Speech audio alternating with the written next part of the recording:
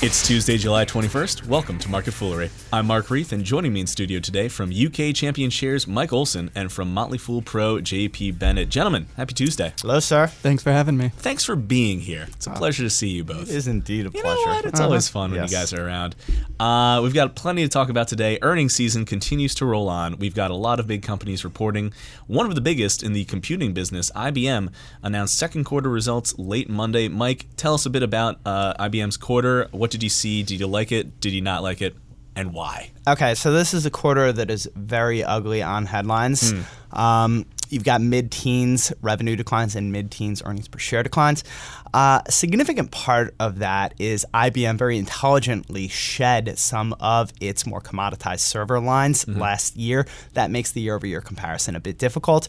And they also got hit by currency, which is sort of a recurrent theme among U.S.-centric companies that have a big percentage of international sales. Right. When you go out and you look beneath the numbers, there still are challenges. IBM has been trying to go ahead and transition itself from what has historically been more of a hardware-focused company to one which is software-focused. And in the process, there are, of course, going to be some fits and starts.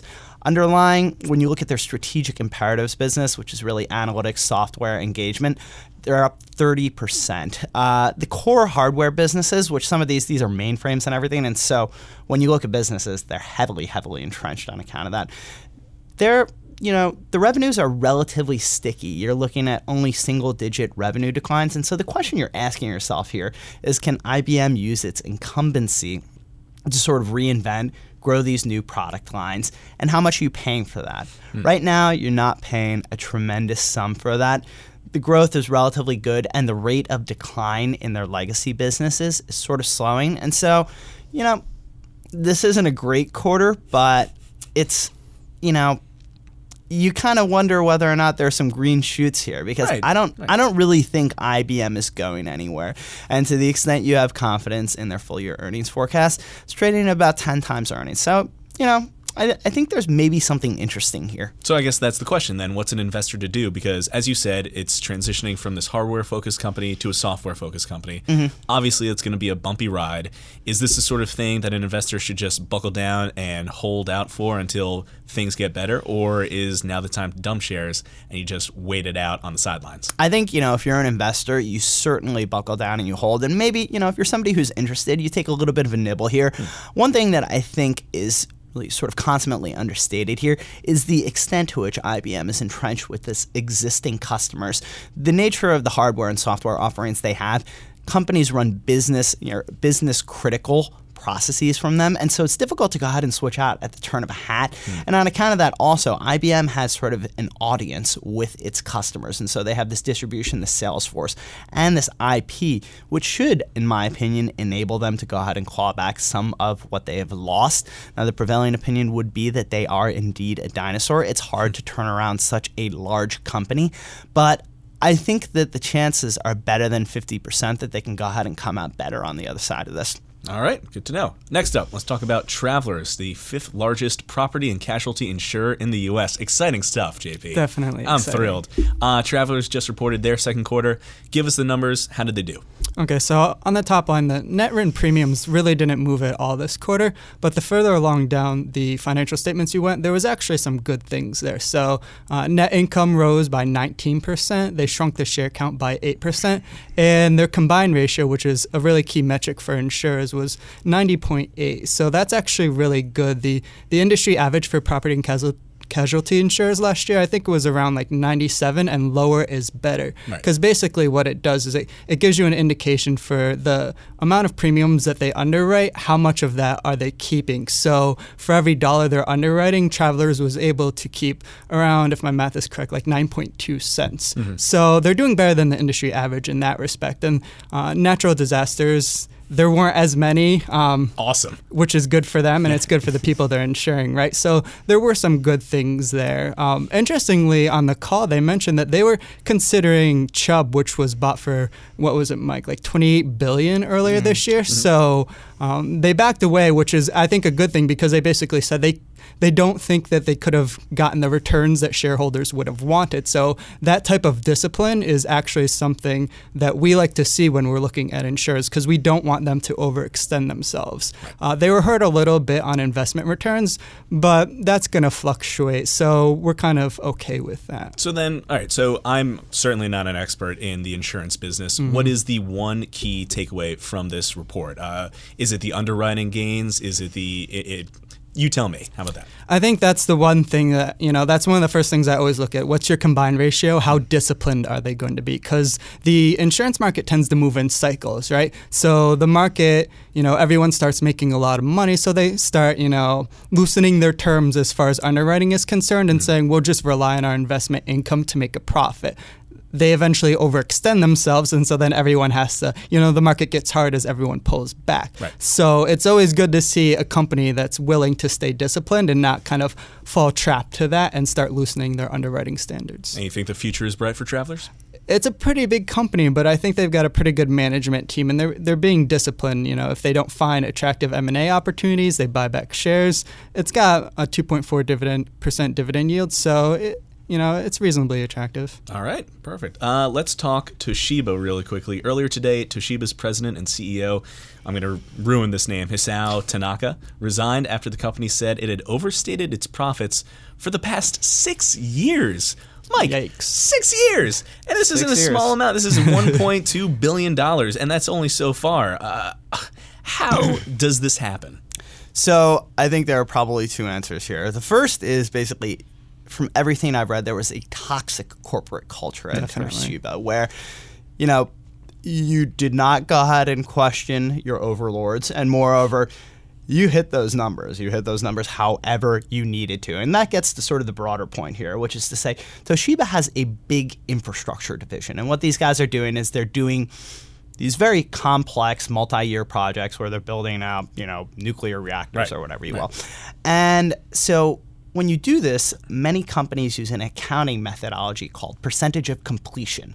Now, this gets a little bit in the weeds, but it's really critical in my opinion. And so when you use percentage of completion accounting, what you do is you will book your revenues and costs as you believe they have been recognized. Now, of course, in these multi-year projects, you don't really know what your eventual costs are going to be. Right. And moreover, if you're an auditor, you can't verify this really. And so there's been sort of a recurrent trend among these companies where they'll go ahead and they'll fake their profits at some point or another, companies that use percentage of completion accounting, for the very simple fact that either A, they don't know, or B, because the incentives are such that they can.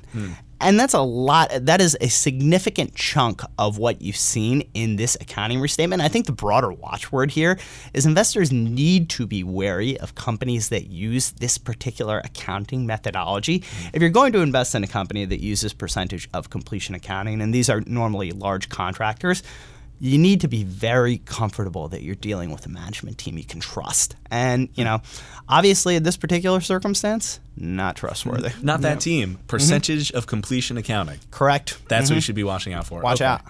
Shares in Toshiba actually rose 6% today, JP. It just seems like people are finally glad to have this, not solved, but they know what they're dealing with a bit more now. Yep. And you've got a new management team coming in, although not necessarily brand new. They're just bringing up the vice chairman, I believe it was, from within the company. Can an investor ever really trust this company again? Or if you can, how long is that going to take? That's the $1 million question, isn't it? Actually, billion. Yeah, that billion. is true. $1 billion. I was off. Yes. Rounding error, right? Rounding error. They would these say guys. that. Yeah, that's true. That is the question, right? We always spend a lot of time looking into management teams whenever we're considering a stock. And often when we go and visit a company, it's not because we're trying to get insight on, what they think they can do in the upcoming quarters. It's we want to see who you are. We want to see, the corporate governance system in place personally and kind of get a feel for who's running this ship. And it's going to be a big question mark because like Mike alluded to, the way things are often done over there is there's kind of a traditional system where you obey your superiors and what they say goes. So, you can't, yes, it started at the top, but it probably made its way all the way down throughout the business. So you're cutting off the head of one hydra.